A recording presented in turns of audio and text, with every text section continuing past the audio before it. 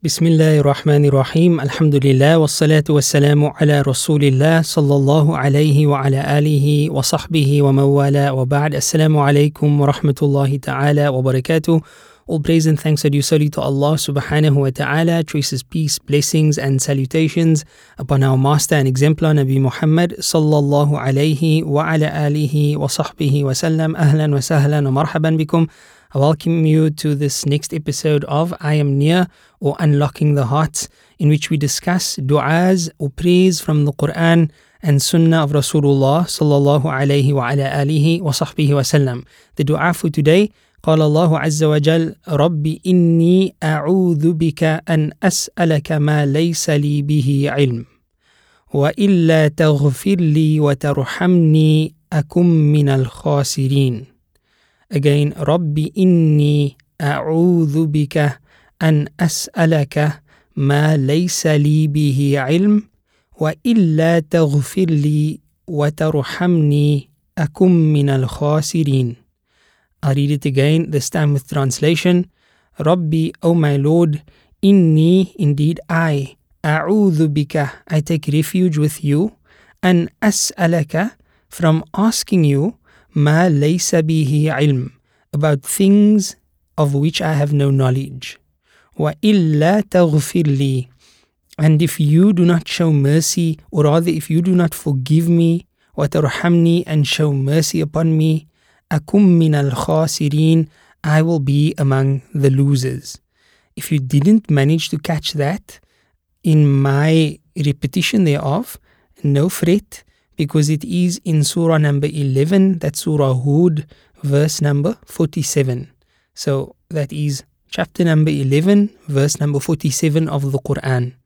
This represents a dua by a great prophet of Allah subhanahu wa ta'ala, Nabi Nuh alayhi salatu wasalam. And interestingly, this dua should be especially significant for anyone who happens to be a parent. For all of us, of course, but as you'll come to discover, the story behind this particular dua, the incident is so striking, it's so moving, subhanallah. So we know basically what the story of Nabi Nuh alayhi salatu wasalam is about, that Nabi Nuh called these people for so many years and they refused to believe in him. Then he warned them that Allah would send a punishment in the form of a flood, and Allah commanded him to build what is referred to as the ark, Noah's ark, and he commanded the people, and the people thought that it's ridiculous that he is building an ark in the middle of the desert. But be it as it may, Allah subhanahu wa ta'ala caused him to fill the ark with animals of all sorts and with people, those who believed in his message. But unfortunately, among those who refused to believe in his message was his own son, was his very own son. So in the Quran, from verses 40 onwards, we find this story being narrated in Surah Hud, that's Surah number 11, verse 40 onwards. Herein, in fact, it goes even a bit before verse 40, and we can actually follow through with the story.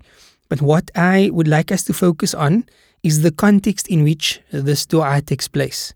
It takes place after Allah subhanahu wa ta'ala commands Nabi Nuh to, board the ship and sail in the name of Allah.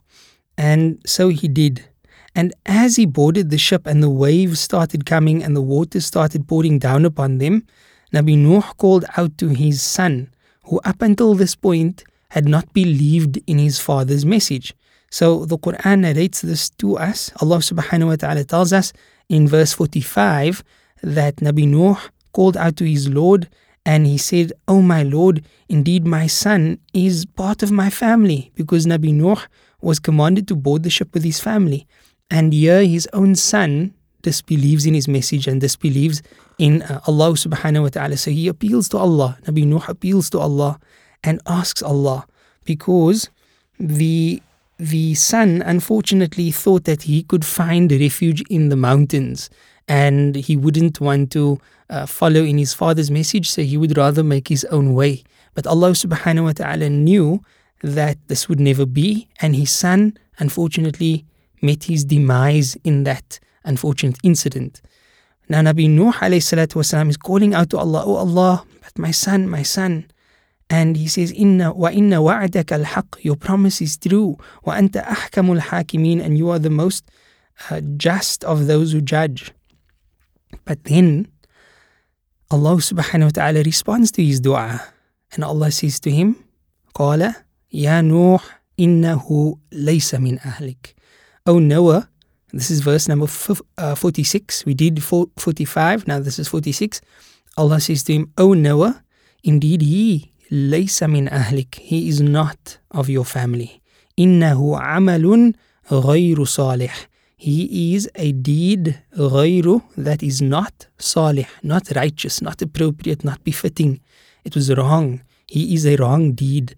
And this is so striking, subhanallah, because Allah is not saying he committed a sin or he is guilty of a deed. Allah says that he is amalun ghayru salih, he is an act that is unrighteous, subhanallah.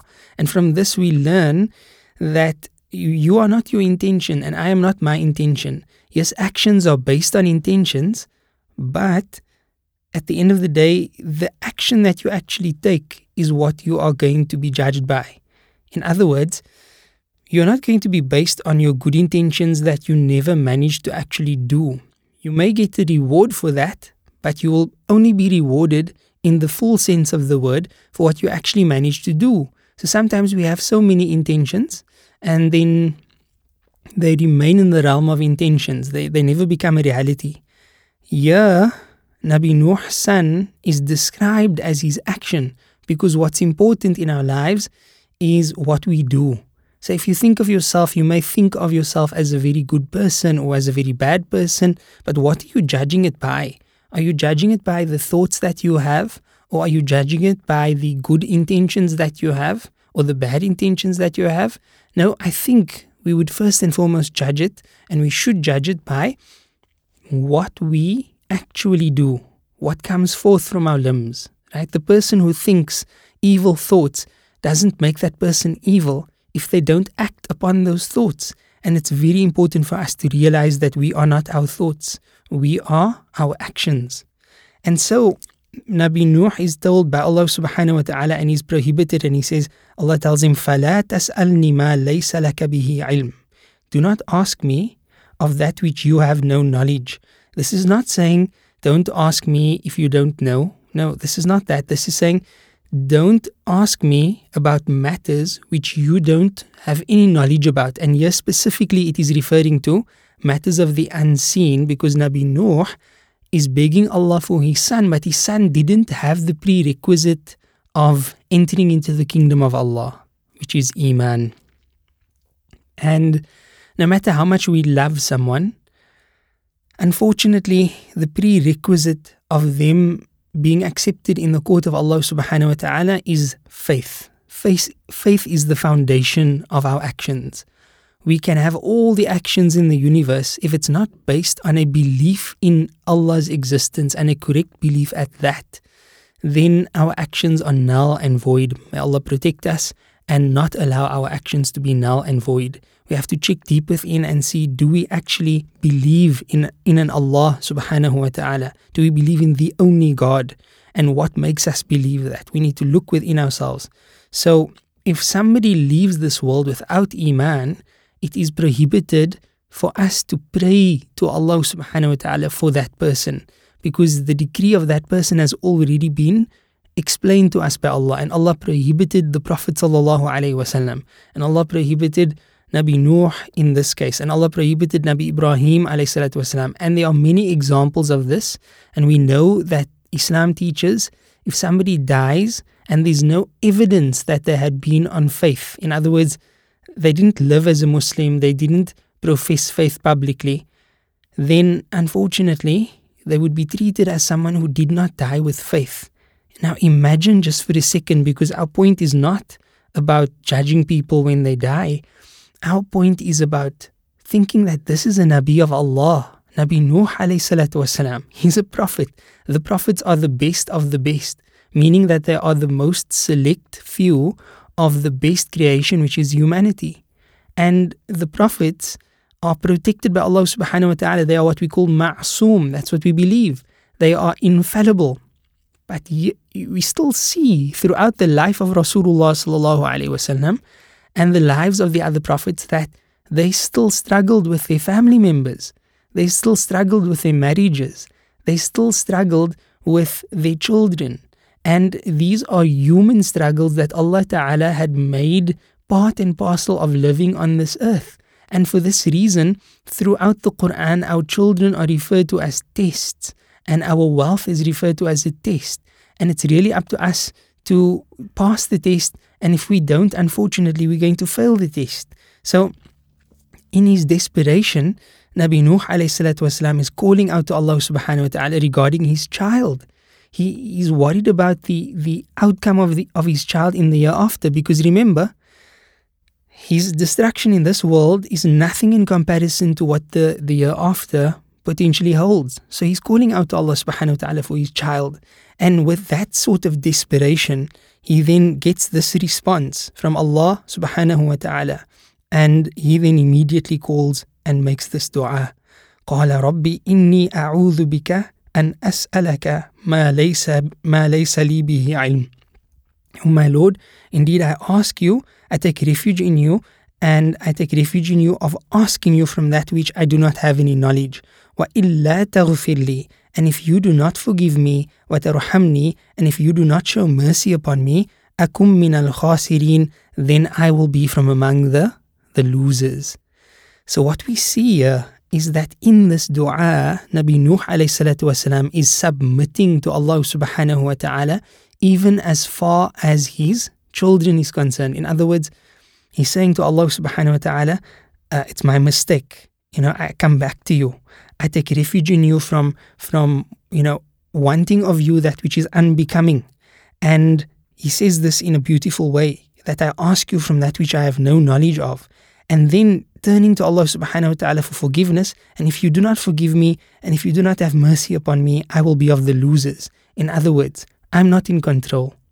If I'm going to attempt to be in control, I'm going to end up as a loser.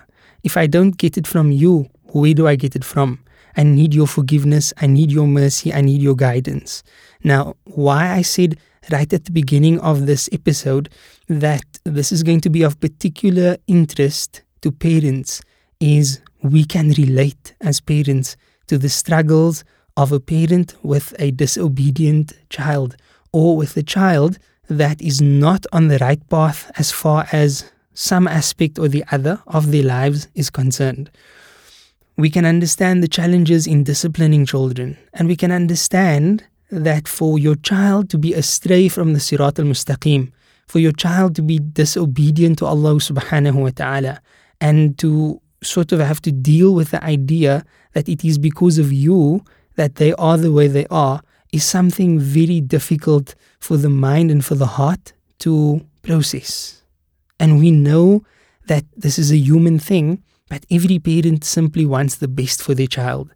And when a parent realizes or thinks to themselves that, you know what, am I failing in relation to my children? And usually the parent who does exceptionally well is the first to think such thoughts. The parent who isn't really concerned or doesn't put half as much effort in with regards to bringing their children on the Sirat al-Mustaqim, they wouldn't necessarily have this type of thought. So when an effort driven parent or driven parent for that matter has this concern, Ya Allah, am I doing enough? Am I doing the right thing? Am I making the right decisions with regards to my children? I want the best for them, but do I really know what the best for them is? Then in those moments, what we should do is surrender ourselves to Allah subhanahu wa ta'ala in relation to our children, and realize that we can only but do our best. And the outcome is in the hands of Allah Rabbul Izzati wal Jalal. This mustn't be an excuse that you now don't do your best and you simply say, well, I did whatever I could. You need to make sure that you are in fact doing your best. But then once you've done that, understand that if a Nabi of Allah could have challenges with his children, who am I to think that I am protected in a sense, or that I am immune of having challenges with my own children. And while I am responsible for my flock, I'm only responsible to the extent of my ability. And Allah will not test me beyond the extent of my ability. لا يكلف الله نفسا إلا وسعها لها ما كسبت وعليها ما اكتسبت.